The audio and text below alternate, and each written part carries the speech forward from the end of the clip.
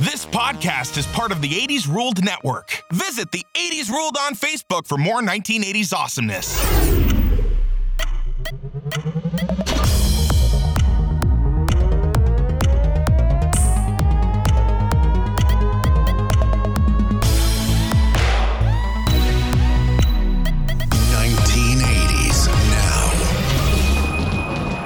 Hey, welcome back to another episode of 1980s Now, a weekly examination of 1980s pop culture and its influence today. My name's Will, and that's it, because no one's joining me today, but because Kat and John have already begun their July vacation. As for John, he's only on vacation from this show because you can still catch him on hosting his very own podcast, that is, Gen X Grown Up. And as for Kat, she is globe hopping to follow Duran Duran around. And while that sounds like something I would maybe make up about Kat, it's actually true, and we look forward to hearing about her adventure. As for me, I'll be joining them on vacation in just a moment, but today's episode is brand new. I'm going to be playing for you in just a moment my interview with Julie Brown. Not downtown Julie Brown, the other one, the comedian, the actor, the writer, the singer, the director, the producer, the star, and creator of Earth Girls Are Easy, for example. We just interviewed her on Facebook Live just a couple of days ago, and so this is coming hot and fresh to you right now. I'll be playing that for you in just a moment. But I did want to remind you that you can see John in person at the Southern Fried Gaming Expo, July 15th through the 17th. Visit GameATL.com and use the code GenXGrownUp for $5 off your ticket.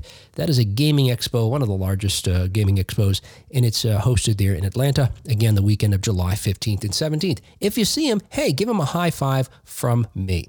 Okay, hey. Like I mentioned, last new episode for the month of July here. We're going to share some other content throughout the month, and then we'll be back with brand new guests, brand new content, lots of fun, lots of infotainment. You know, you're entertained and educated at the same time, beginning at the first week of August. Okay, in the meantime, enjoy this chat with Julie Brown, who is just, not only is she iconic, you know, when it comes to the 1980s, right? There's few people you can think of that so represent that decade with her look, her characters, her music, her film, but also turns out to be just a wonderfully nice, kind, generous, engaging person.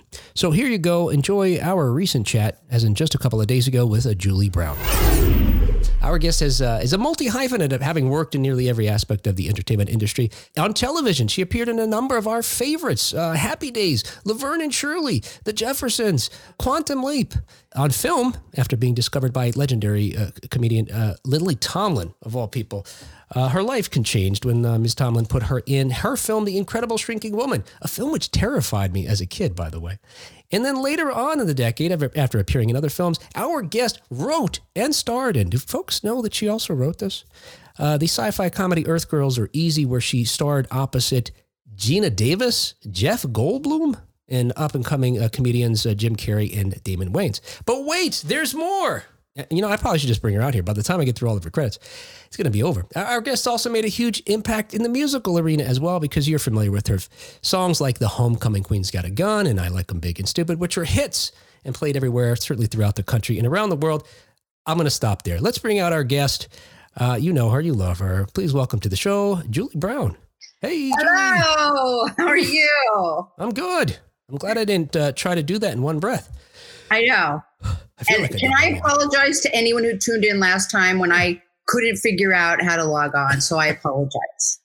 Well, you know, look, I think the folks that we're talking today, they're all in our age group. So they feel your pain. Okay. So they understand like being technologically idiotic, right? Yes. Yeah. Yes. I mean, I still marvel at this. You know, I'm not convinced that we are not benefiting from alien technology. I'm not a conspiracy theorist. Maybe, but you're probably right. It's amazing, right? Yeah, but what's really weird is how younger people can work it so fast. Yeah. That's weird to me. They just go, did it, you know?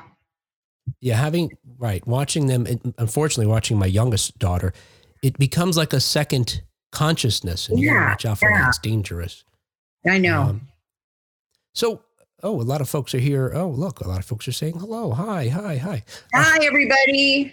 You must get this a lot, right? Is she downtown? So what? I mean, no, I get that all the time. I know. It's just like, when will it go away? Anyway, what happened was I was on MTV. Downtown Julie Brown was already on MTV, right? Yeah. And she had her dance show. So she was already a person there. And then I showed up to promote my album and they were like, oh my God, your name's Julie Brown. So it became like we made like a fake rivalry and, you know, and then in a way I started getting pissed because the confusion was annoying, but she is a really nice girl. Yeah. And then, but people, I think it's because it's alliteration or, you know, it's great sounding, Downtown Julie Brown. So people look at me and go, oh, Downtown Julie Brown. So I know they know it's me, but they don't know that's not my name. Right. Yeah. So now sometimes when people do that to me, they go, Downtown Julie Brown. I go, yes, hello, thank you. I don't even argue with them anymore. Yeah. You know, it's kind of, actually now thinking about it, because Julie Brown, right, sounds sort of like a common name. My name, by the way, is very common. It's like Smith in Mexico and other Latin American countries. The fact that there hasn't been more Julie Browns actually is quite astonishing now that I think about it. Well, there are. I mean, people, I hear from them all the time. Yeah. It's just like, there's a Julie Brown who does clothing line. And, you know, so there are more. They just haven't broken through yet. Yeah.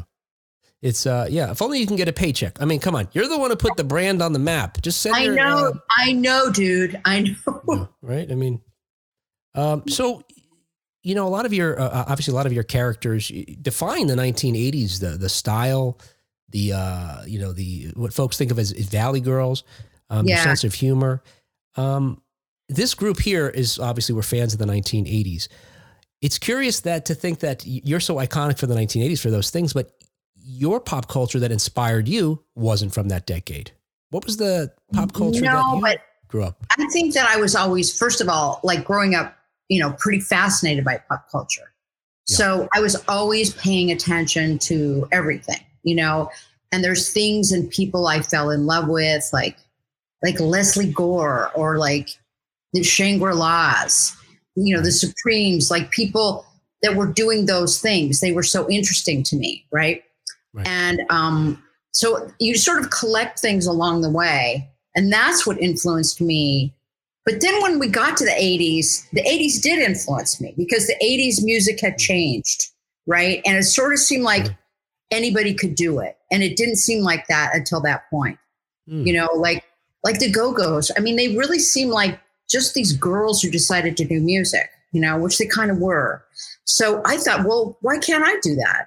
Because it wasn't like you had to be this amazing singer, you know, to do it. It used to be that way. So the 80s itself, and also the music was so happy and fun. And I thought, I'm just going to do that, you know? Right. Yeah. You're right. And even, I don't know that you had this benefit necessarily, but there was, music production became more democratized because completely. Of, you know, synths and computers were still new, but like when I wrote those songs, I would, you go to someone's house and, you know, they have a synthesizer and you're writing in someone's house, right? I mean, we recorded in a studio, which now you don't even have to go to a studio to record, but we would, you know, write the songs and then go to a studio. Right. So, you know, and you point out your songs, obviously we know your comedy. I'm curious as to what the different career tracks were, or maybe they were happening sort of simultaneously. They were kind of, I mean, I know it sounds like, sometimes I go, why didn't I just do one thing? But I could not just do one thing because I started off in acting school in San Francisco. And then me and my writing partner, we wrote a show for his project and everybody loved it. And it was all comedy because usually the school, everything they do is so serious, but people loved it. So we started getting booked in nightclubs before we graduated. And I'm going, this is so fun. So, and we did music in our act. So that's the show. I had I asked Lily Tomlin, I called her manager and asked her to come down, which is like, how did I have the nerve to do that? I don't know, but I did. And she came, which makes her like a goddess. And, she was really nice and said, if you come to LA, write to me. And I did. And then she put me in Incredible Shrinking Woman. So I had started doing musical things there. So then we moved back to LA, and I was super frustrated because my writing partner didn't want to really perform anymore. And I was acting. I mean, I think that's when I got Happy Days, but I felt like it's still really hard to break through. So I have to do something. So I got the idea for these songs and I started writing them, and they did become like cult hits.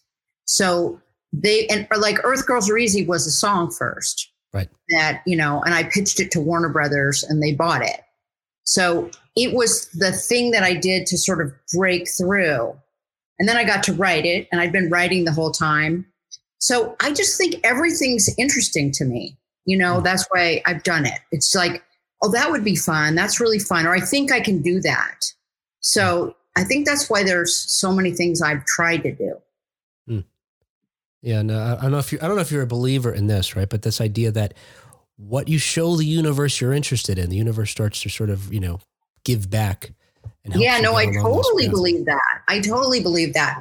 I think that's why I went, well, why don't I just do that? Like, because you go, if you think you can do it, or you kind of like make the effort to create something, right?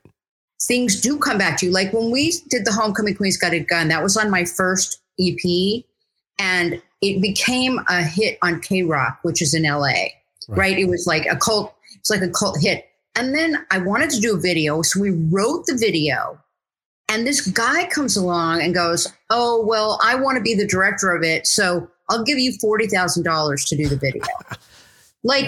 It's insane. And we said, well, we'll let you do it if you do exactly our script.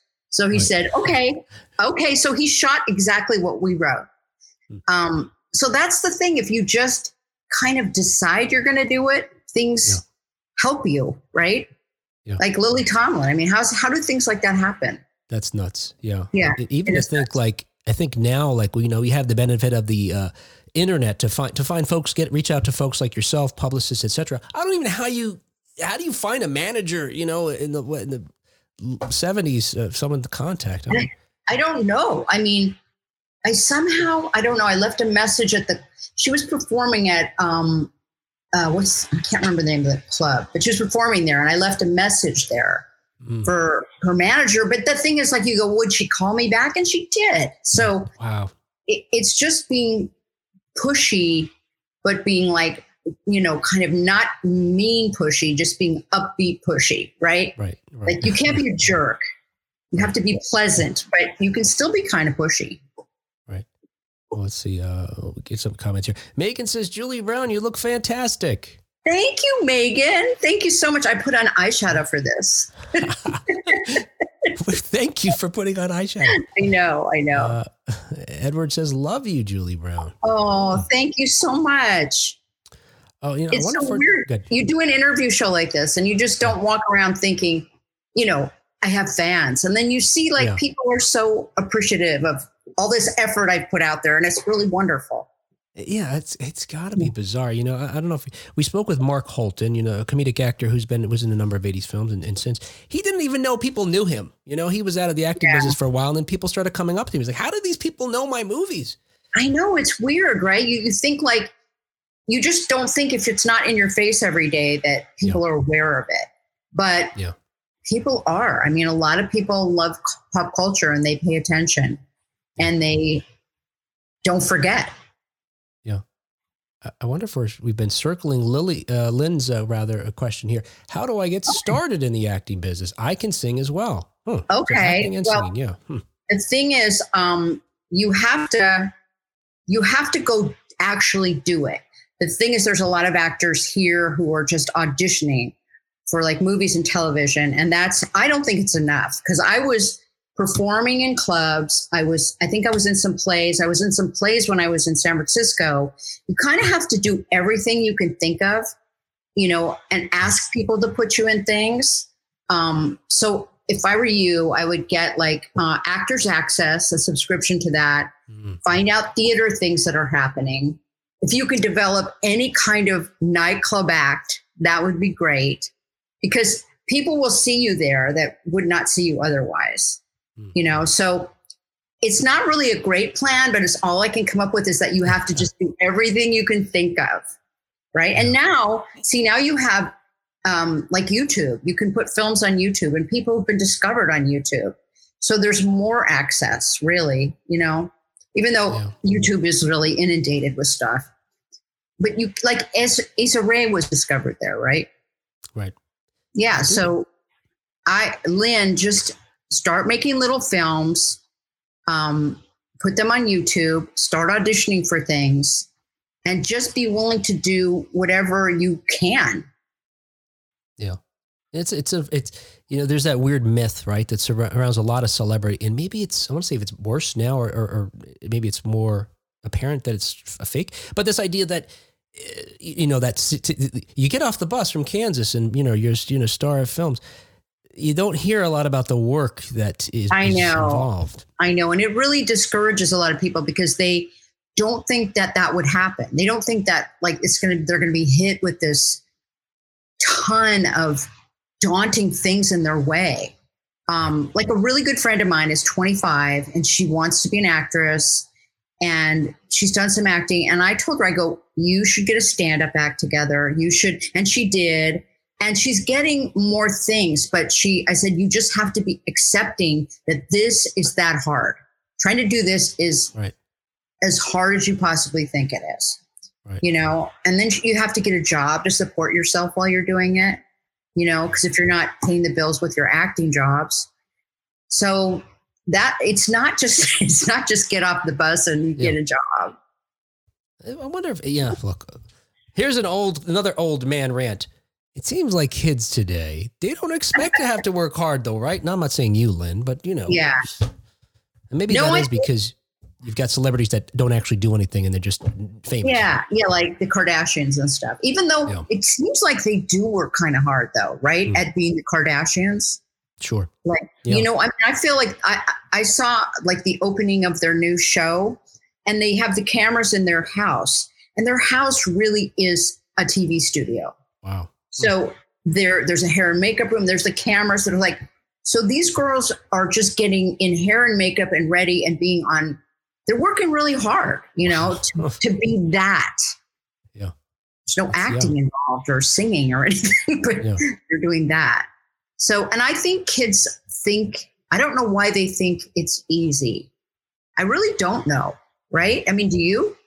I blame myself. I think what it is, not for everybody's kids, just my own kids. Maybe as a microcosm of what's going on. I do think like our generation, I grew up, I'm a little bit younger than you are, but I think it's similar in a sense that. How dare you say that? Go ahead. Just a little bit. Being a latchkey kid, having to come home at, after school and cook yourself dinner on a stove with the fire. Now, I think as a result of that, I've been more protective of my kids, trying to be like, I don't want you to have to do that. I don't want you to get a job when you're 13 years old. Right. And sort of coddle them out of knowing, a more difficult or challenging life, I guess. I think I understand what you're saying. And my son now is 28. And I think there's a lot of kids who do feel that way. He was dyslexic. So he always had to work very hard. And he did, because he so much wanted to be significant. So I never had to tell him to do his homework or do things because he was just like, willing to do the work. But I think that's an unusual circumstance, right? Yeah. Because he wanted to achieve so much. I don't think it's my doing, really. But I think if you're right, if you got this great parent, you got great parents that are supporting you, they're taking care of you, maybe you don't feel that compelled to work hard, right? Yeah, maybe. I don't know. I've got a lot of mental issues. I blame myself for a lot of stuff. So that, maybe it's not me entirely, but stop blaming yourself, Will. I'm in therapy. I'm working on it. Okay. Brian says, you are awesome and awesome still. Thank you, Brian. Thank you. That's so sweet. I hope so. I'm trying to be awesome still. I don't feel awesome all the time. The pandemic was hard to feel awesome during, right? Yeah. That was rough, wasn't it? Yeah. Yes. And I just saw this thing in the New York Times. They had this little question thing, and I asked my wife these. It was like questions to check with your significant other, like how you're doing after the pandemic. And it didn't even occur to me that it could affect relationships in a way. And it got to the heart of like, you can't possibly be doing all the same things you used to do together just because of, No. Scared to go in the world or whatever. Right. And if you had kids, someone had to be, managing the kids. Right. So you don't always do that together. No, I think my opinion is that they're going to find out that the pandemic was incredibly significant to people's way of thinking, right. about themselves. Because some people got really depressed. Some people had revelations. It was a downtime. So everyone had to kind of process all this stuff that had happened. Right. So I think it's going to take years to, untangle the pandemic. Right. Yeah. And if we don't recognize it the way you're suggesting, or until we recognize it, we probably won't start to process it for ourselves. No. And then I know people like that. They're like, I'm jumping back into everything. And you're like, no, you should take a minute to go, what's your purpose? Like, what do you want to accomplish? You had 2 years to think about it. Right. It can't be exactly the same. Right. Yep. Yeah. Need some new paradigms. Yeah. Yeah. Yeah. I feel like the things I want to do have changed. I can feel them shifting, so still working on it. Yeah. David has a question here going back to the beginning of your career. What was it like working with Winkler? Well, on Happy Days, he was kind of terrible. Because he was the Fonz, right? Sure. So that's how he was walking around, like in the Fonz, like and that's intimidating. And it wasn't like, you just felt like weird around him. You didn't feel comfortable. Then he came on when I was working on Clueless. He was directing and he was completely different. He was sweet and kind of goofy and really nice. And so I'm like, okay, this is a totally different Henry Winkler. And then he's also dyslexic. And he came to my son's school and talked about dyslexia. And he was really sweet, really great, made all the kids feel really good. So, Henry Winkler now I think is a great guy. I do. I mean, that may have been just what was going on being, on a hit TV show at the time. Yeah. But everything I've seen from him since then, he's really sweet. Yeah, I imagine it's tough. And maybe you could speak to this too as well. We're talking about celebrity. He was a young man at the time, I think it was one of his early things. So he went to Yale School of Drama. So yeah, to go from theater to suddenly being one of the most famous people in the world, I think. Yes, exactly. I don't know. I mean, when I was on MTV, that was probably the most recognizable I was in public, because that show was on all the time, Just Say Julie. And it never made me feel like, well, I'm pretty hot and special. I never could absorb that feeling. You know what I mean? I didn't. Sure. So I don't know. I don't know why some actors draw that conclusion that they're awesome. How do you feel awesome? Yeah. Yeah, I'm awesome. But Henry Winkler now, I think if you would talk to him now, he'd be really sweet and nice, Yeah. And he's so good on Barry. Oh, gosh. Isn't that show great? It is. But it's getting hard to root for Barry, though. No spoilers. But it's getting hard to root for Barry. Very hard to root for Barry. But, yeah. You're right. It is. You mentioned that we were just talking about Henry Winkler, who, went to Yale School of Drama. And you mentioned how, you went to ACT in San Francisco there. Yeah. And, a lot of the shows are serious. So you were more interested in doing comedy and sort of shaking it up. It's always interesting to me that it seems like in actors like yourself that you may not have had formal comedy training. Like, I don't even know what that would be. But even in acting school, you focused on comedy and, your career is largely related to comedy. I know they weren't focusing on comedy at all in my acting school. I think it's just what I always loved. And so when we had a chance to do a show, we wrote a funny show. And Saturday Night Live was hugely influential, and Monty Python. Sure. And I just wanted to do that. So, and it was more fun than doing like Ibsen or, Shakespeare. Right. So I was like, I'm going to just do this. And then the only formal comedy training I've had was only in the last maybe 6 years. I went back to when I was first came to LA, I studied with Herbie Lembeck. Do you know who he is?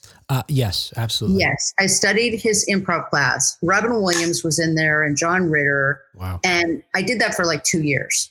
And I had a stand-up act. And I did my stand-up act. And I was on Evening at the Improv all the time.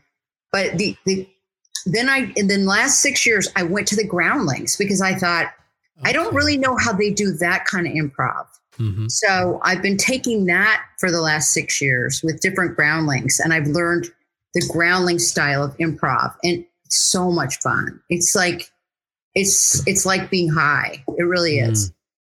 Because when you relax enough, it's just fantastic. Did you say you're taking it now? Yeah. No kidding. Wow, Isn't that crazy? That's amazing. I know. I mean, it's well, wonderful. when my son went off to college, I was like, okay, what am I going to do now? You know, now that my mom job's kind of over. Yeah. And I thought I've never really, really learned how to do improv the way they do it. The sort of where there are kind of rules and everything to improv, right?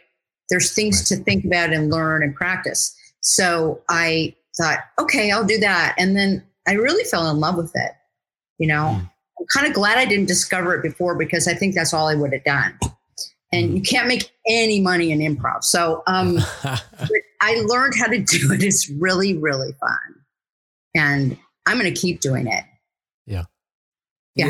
Of course, the Groundlings, and look, now it's just pumping out, you know, comedic actor after comedic actor. I know, because they really, you know, they used to have, like they'd encourage people in the beginning to do characters that were really big, but they're kind of refining it so that the characters are more realistic now, which I find funnier. You know, they're still a little bit big, but they're mostly realistic, you know, and, I even I went to UCB for a little while. Oh, you know, UCB, right? Yes, of course. And then I was like, I didn't love what they did. They had like this comedy book they made you buy, as if comedy can be made into a book, right? Chapter 2. Yeah, chapter 2. And I was like, this is so goofy. And I didn't really like it. So, yeah, but I thought I'll see if there's anything here that I can learn.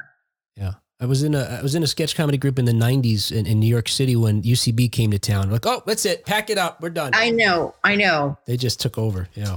Yeah. Did you stay in your sketch comedy group? We only did it for a year or two. Oh yeah. It was one, like you're saying, we were trying everything. You try everything. I know. You try everything. One of those try things. everything. See, now I can do it just for the sheer fun of it. I'm not trying to like break in with it. So it's really fun because of that. Wow. Yeah. Just a great freedom. Yeah. I've got another early career question here from Megan. One of my favorite movies is The Incredible Shrinking Woman. Doesn't it scare you though? There's something scary about it though, right? There is something scary about it. What's my favorite memory of being in that movie?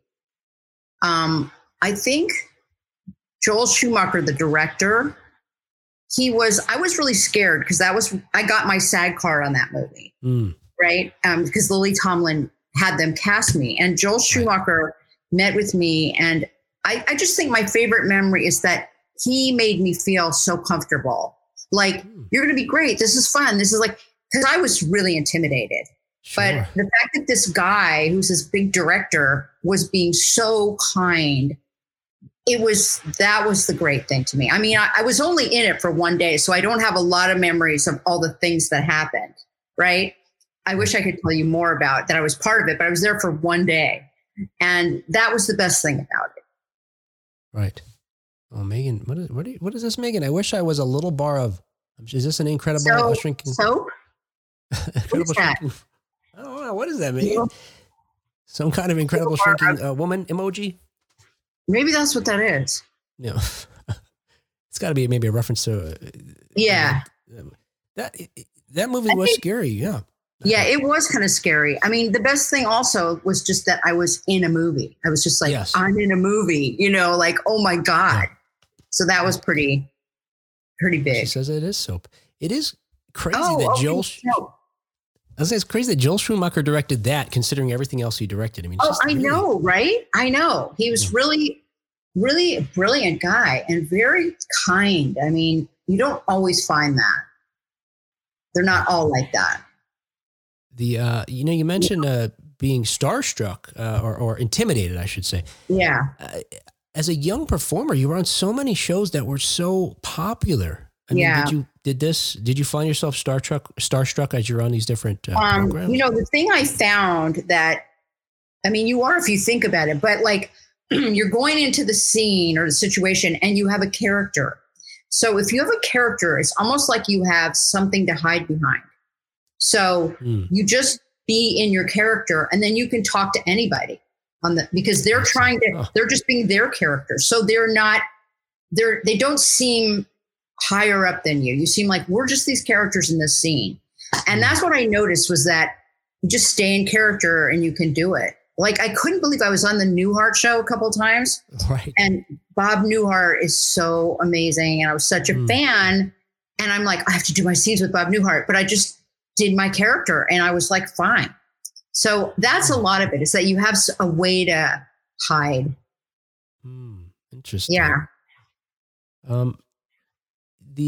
Let's see here. Oh, Carmela says, hey, Julie. Hey, Carmela. Hi. There's a lot of folks here saying hi. Sorry for folks who are not. We're trying to share as much as we can, get to the questions here. So, you mentioned Just Say Julie, which your comedy show on MTV. Thinking about your music and, ultimately your character Medusa, certainly. Oh, right. You've lampooned a lot of folks over the years. Yeah. Have you ever heard from anybody that was a subject? Well, I heard from Madonna. She called her agent called my manager and said, oh, she really liked it and she thought it was really funny. Oh. I mean, I didn't hear from her, but then I also heard later that she didn't like a lot of things about it. She didn't like the dog cemetery scene. And she didn't like when the dancers were suing her, because that really happened. And then while we were rehearsing, Vince Patterson, who was the choreographer for her tour, and he was helping me with my special. And he said he gave me this warm bottle of half drunk champagne with a note from Madonna. And she's like, good luck with your special. And it was like, it seemed a little snarky, but I don't, it's just a note. So, I heard from her, and I also heard, I kept thinking somebody would get really mad at me, and it didn't happen. I mean, did you ever see The Edge? Did you ever see the first episode of The Edge where I played Delta Burke? Yes. Bad and destroying a city. And I felt really bad about that. That was the producer's thing. And later I heard her say she thought it was really funny. So, and then I played Carney Wilson in a fat suit. I didn't want to do that either. And then Carney Wilson invited me to a party. So I'm going, I didn't get people getting really mad at me. And I don't really have an explanation for that. I don't. So maybe it's that it didn't come off as being super mean, more just trying to be them. It's really hard to say, Right. It's because I wasn't saying, oh, she's fat. I'm just like, in a fat suit. I mean, I think that's pretty bad. Yeah. Yes. Right. Yeah. Is our, I'm not trying to get political, people. So everyone just be calm for a second when I ask this question. Is our world now lampoon proof? I mean, it's just, everything seems a parody, and it's. Yeah, I know. Right. I think you can still make fun of things for sure. Yeah. I still might do it. I wanted to do Susan Collins, confessing to people that she's sorry about Bert Kavanaugh. So, there's things that come up every day that you go, I could do that. I could do that. I did Melania all the time, on YouTube. And there's a show called Mismatch Game where we all played celebrities, and I did her a lot. So I think that the world is it's still funny. There's a lot of really super sad, horrible things right now. Yeah. But there's still funny things. And I think it helps people if you can find humor, right? Right. Yes. I mean, it does help. So I'm not going to stop. I think it helps me too. It helps me process how hard this is. Right. It doesn't seem like it's ever been quite this bad though, right? Yeah, no. I remember being terrified in the 1980s as a young person, thinking that we were going to be destroyed in a nuclear holocaust. Seemed likely at times, doing these drills at schools where it seemed like, what, are we going to be safe from a nuclear bomb under a desk? I know. Okay. I know. But, this is a different level. I've also noticed that when I make fun of something, it really does make me feel better about it. It's like getting rid of the stress of it or something. Right. Taking control or power, taking its power away or taking its power back to you. Yeah. Yeah. It's something like that. You go, because you can make fun of it and make people will laugh about it. Right. So it's helped me a lot in my life. Yeah. David, would you do a reunion with him? Yeah.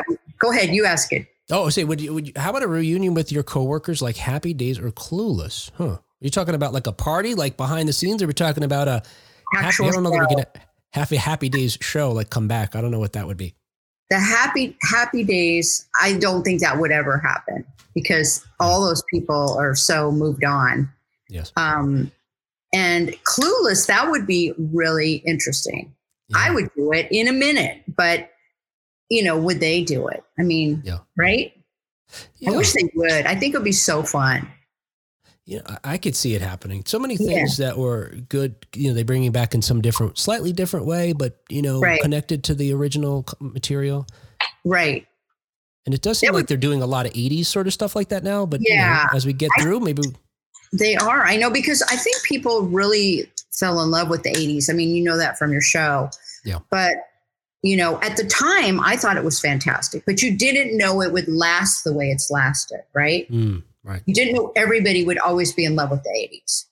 And like my son, who's 28 and was born after the 80s, he's like told me, I love 80s music. I think it's so great. And you go, I wonder, like, it's just was that good, I guess. Right? Yeah. Yeah. Yeah. No, yeah. I think something you said earlier it helps too. The fact that, I think two things. One, to me, it strikes us that that the 80s was the first, and going forward, the first generation that had access because of digital media, access to their sort of pop culture in a way that you could just always have it, Right, like right. Our parents couldn't call up a movie that they grew up as a kid and sort of be nostalgic about it. They had to wait for it on TV, maybe, if they showed it. Yeah, right. So, and then, like you said, so much of the 80s music was so fun. And it seems like since then, it's not like that. It's not like that. I mean, all the new wave and everything that happened in the 80s, like, it just was so much fun and rebellious in a really fun way.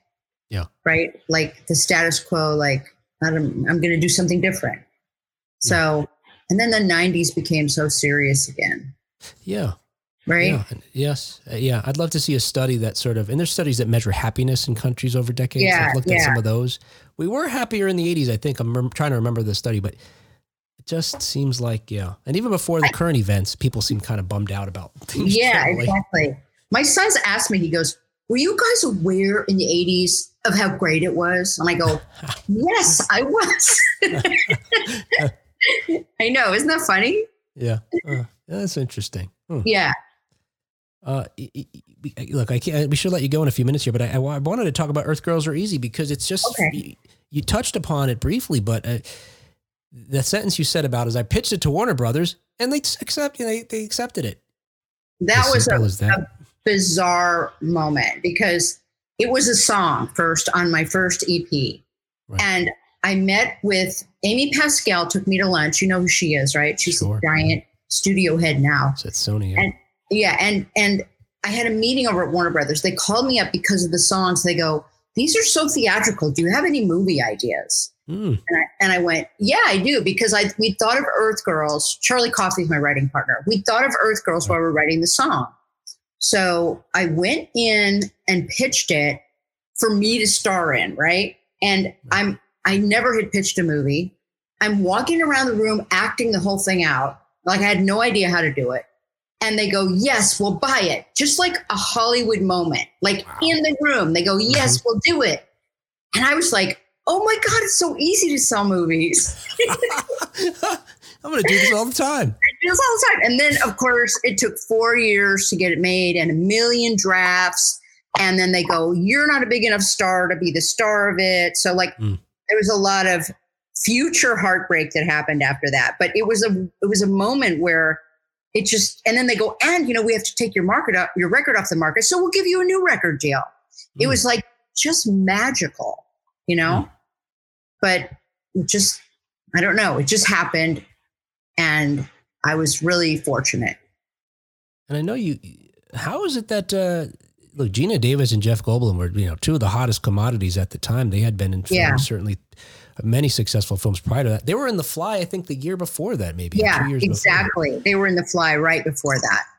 How is it that they come to get cast? Is this? Well, they were. I mean, Warner Brothers, because it was a quirky musical. They were looking for names, which is what they're always doing. So Jeff and Gina, as a pair, because they were a couple at that time too, they said, "What if we cast them in this movie?" And I was like, I didn't love the idea at the time. But now I love it. I love them in the movie. But at the time I was like, they don't seem right, because I had my own ideas of who those characters are supposed to be. Right. So they came as a package to help the movie get made.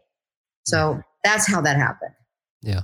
Yeah. Even as you say that, to think that the studio thought, I know him, quirky musical, Jeff Goldblum and Gina Davis. I know. It's like, I was like, are you kidding me? Yeah. Like, she had recently won. No, she hadn't won it yet. But between when I sold it and when it got made, she won the Oscar for Accidental Tourist. Oh, wow. Okay. They didn't like musical comedy people, but the studio decided on that. Yeah. And I know you were in Buffalo Bill, but Gina Davis was on that show, right? Yeah, that's right. But you didn't have a relationship based on that. No, not at all. Not at all. I totally forgot I was in that. That was fun. That was a funny show. Do you remember it? Yeah. Oh, yeah. I loved that show. Yeah, I loved it. Dabney Coleman, he was really fun.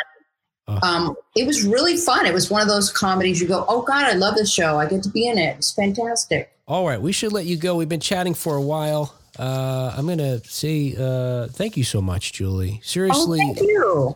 We've been wanting to talk to you for a while, because when we think 1980s, there's a few people as iconically 1980s as yourself. Thank you. Your characters, the work that you did, all of it that we touched upon, and we're certainly grateful for that. Thank you. Well, thank you to everybody who's listening and sent questions in, and I really appreciate it. Bye, everyone.